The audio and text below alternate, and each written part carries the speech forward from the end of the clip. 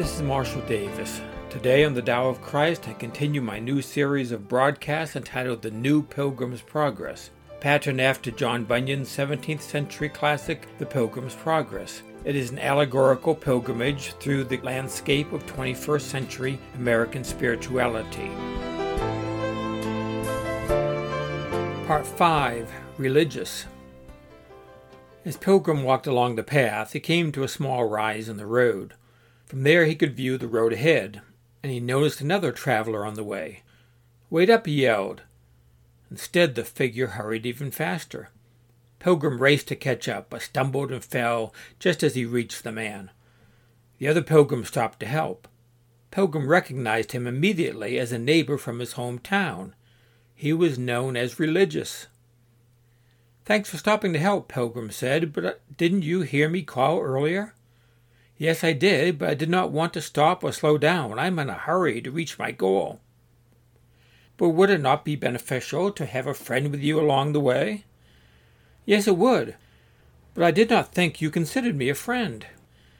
"Why is that?" "Because you did not think to invite me to come with you on this journey. When we were both in the Shadowlands, I had hoped that we could travel this road together, but you were so caught up in your own plans that you never even thought to ask me to accompany you." "I am very sorry for that, friend. It is true that I could think of nothing and no one but myself at that time. Otherwise, I would have asked you to join me. Will you join me now?" "I would be glad to." So they continued their journey together, discussing their adventures along the way. Pilgrim inquired, "How long did you stay at home after I left?" "I stayed until I could not stand it any longer." "What do you mean?" "After you left, all that the townspeople could talk about was you."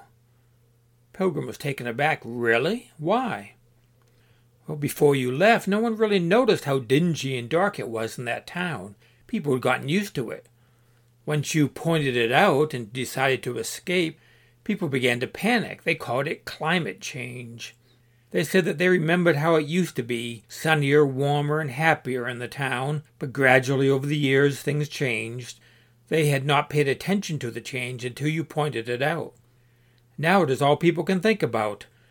Most people came to the conclusion that unless something is done, the land will be uninhabitable. People are very scared." "Did others leave when they realized the gravity of the situation?" "That is the strange thing. They talked a lot about it, but no one did much of anything. Some people took to going outside only in the middle of the day to cut down on what they called their shadow footprint.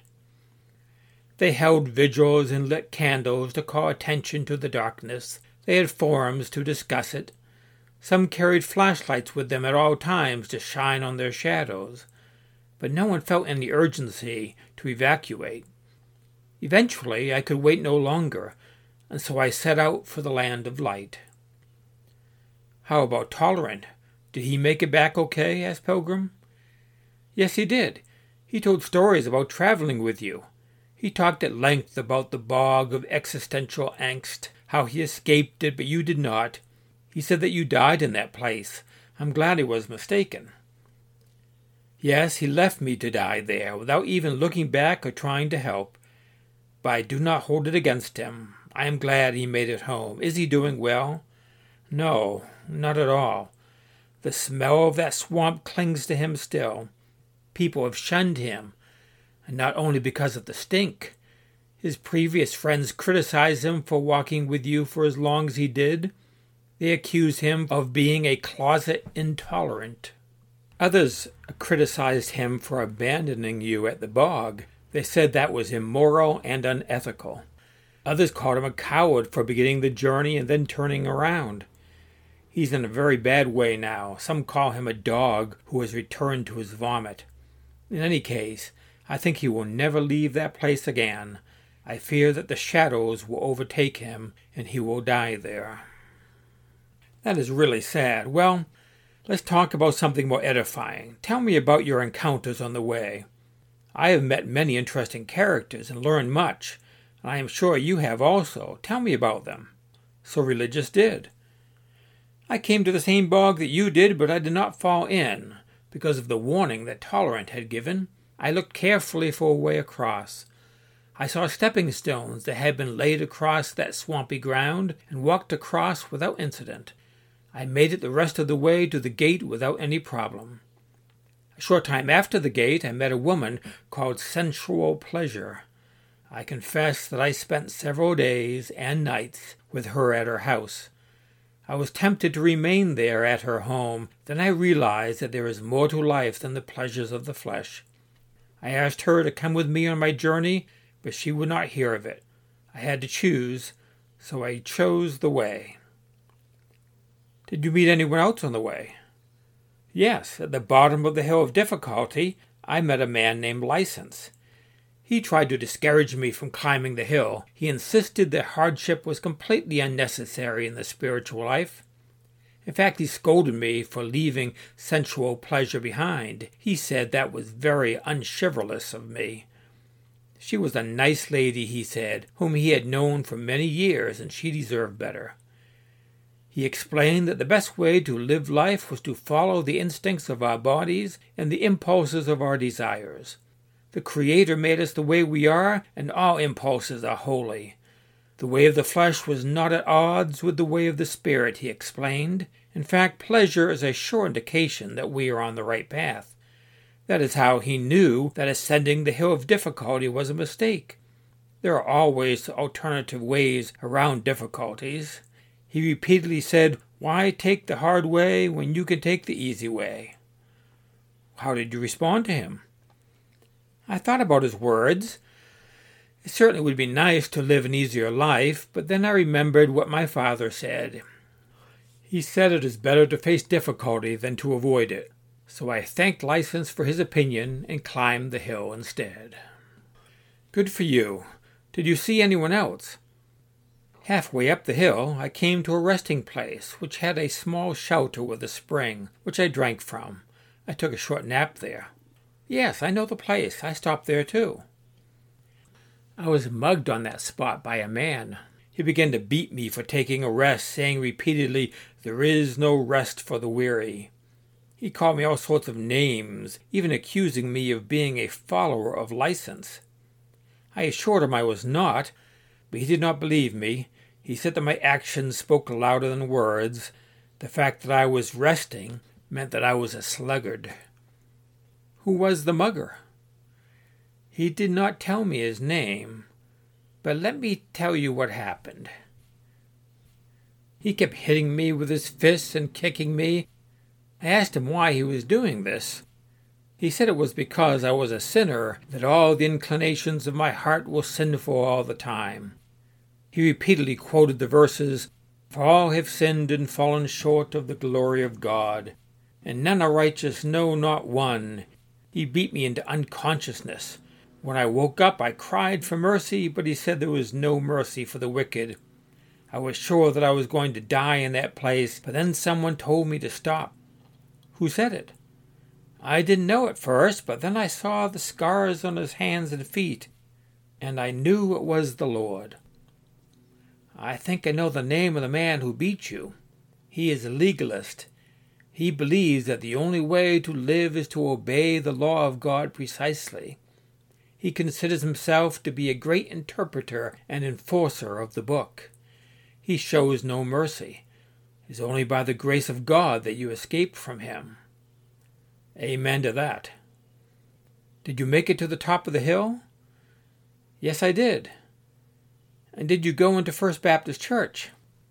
No, I saw the building, but the two men outside were dressed exactly like my assailant.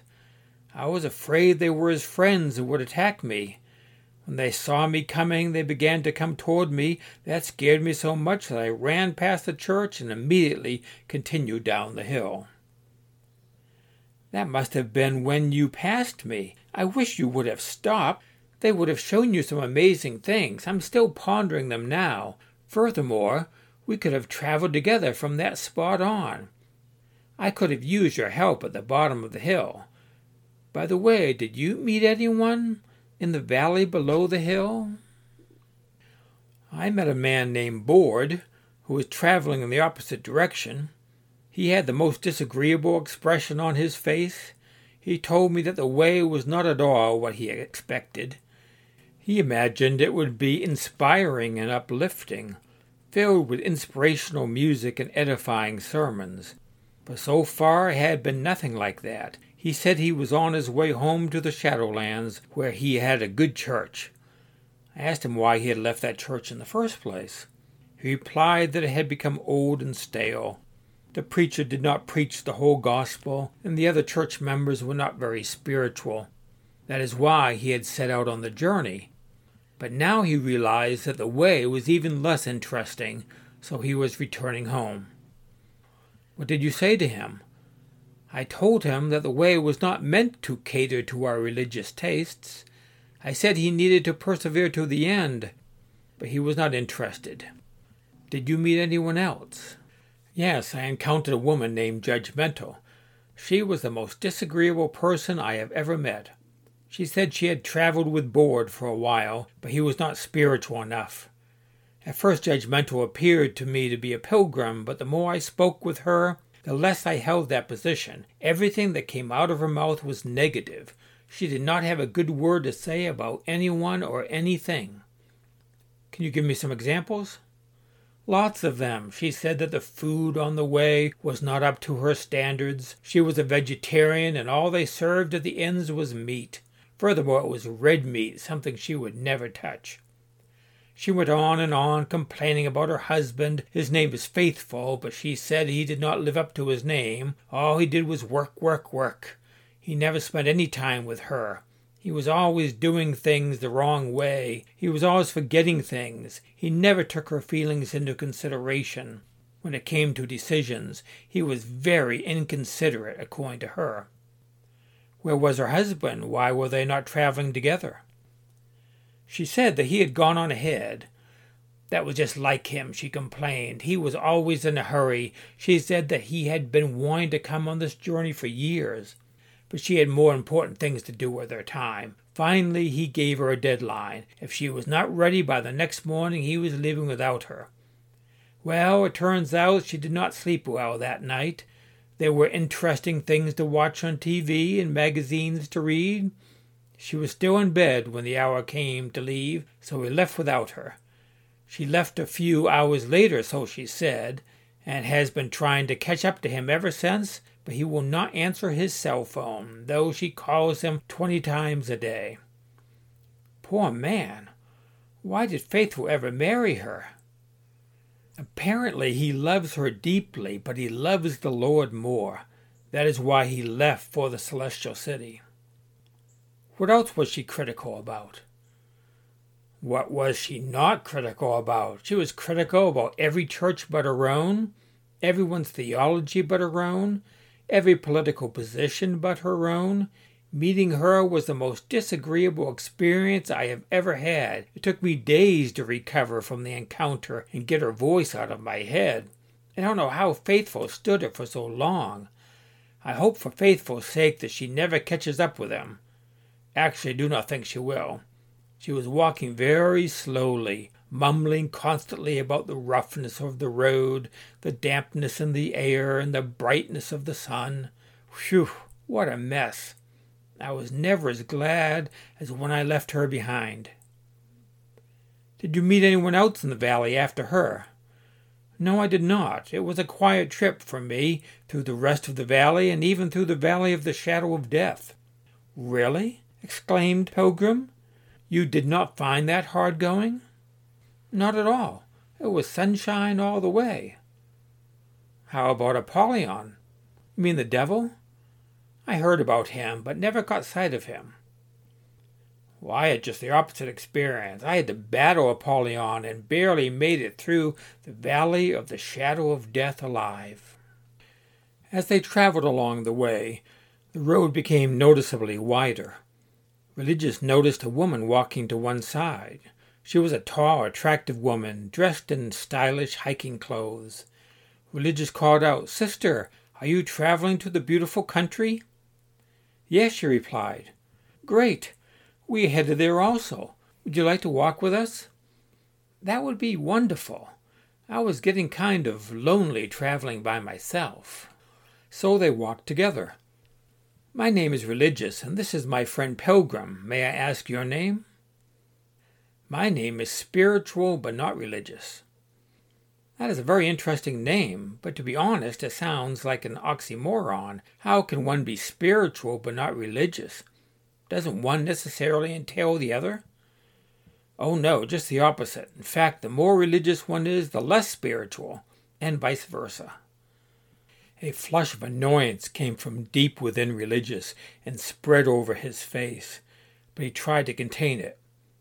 "Would you please explain that?" he said. "You see, I am religious, and I consider myself also a spiritually minded person."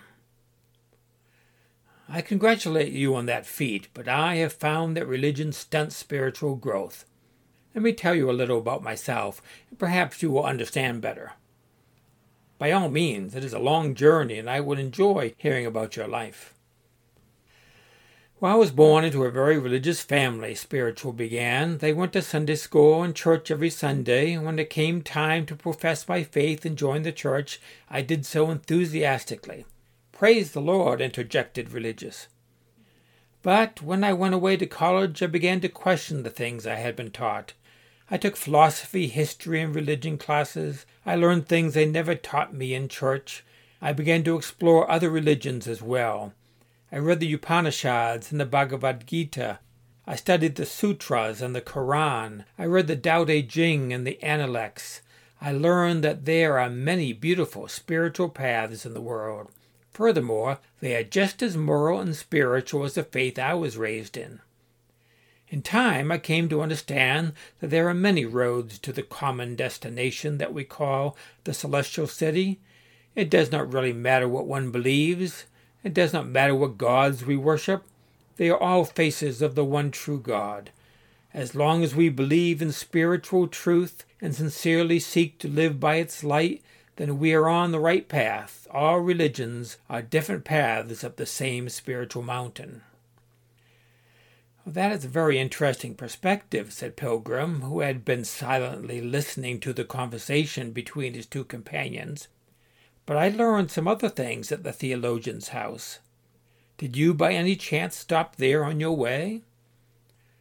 "I met the man outside his house, and he invited me in, but I had already studied theology in college, so I did not enter." "That's too bad. In his house I learned that there are many ways of looking at things, but nearly all of them are wrong. Rather than all paths being equally good and true, as you suggest, I saw that most people are blind to the bigger picture. People are like the proverbial blind men who mistake a part of the elephant for the whole." "Exactly," said Spiritual. "I see the whole." "I don't think so. You see spiritual similarities between religions and conclude they are all essentially the same. They are not. They are not all paths up the same mountain." "I can see now you are not spiritual at all," she said. "You sound just like the religious hypocrites in the church I grew up in. I do not think we can walk together any longer." Then she abruptly stepped off the path. Pilgrim called after her, "But I thought you said that all paths lead to the same destination. So why can't you walk with us on the way a bit longer, since we are going to the same place?" "Your way is true for you," she said, "but not for me. You are far too unspiritual for me to tolerate your company any longer. I prefer to go take a more enlightened road. Namaste." With those parting words, Spiritual but not Religious immediately took a side path into a dark wood. It did not look safe to Religious, who called after her and urged her to return, but she began to chant a mantra very loudly and walked on. You have been listening to The New Pilgrim's Progress. The series is available in book format under the title The Seeker's Journey, a contemporary retelling of Pilgrim's Progress, at Amazon.com. You can find my podcast at thedowofchrist.com. You can find my blog at marshalldavis.us. Join me next time for another episode with a new Pilgrim's Progress on the Tao of Christ.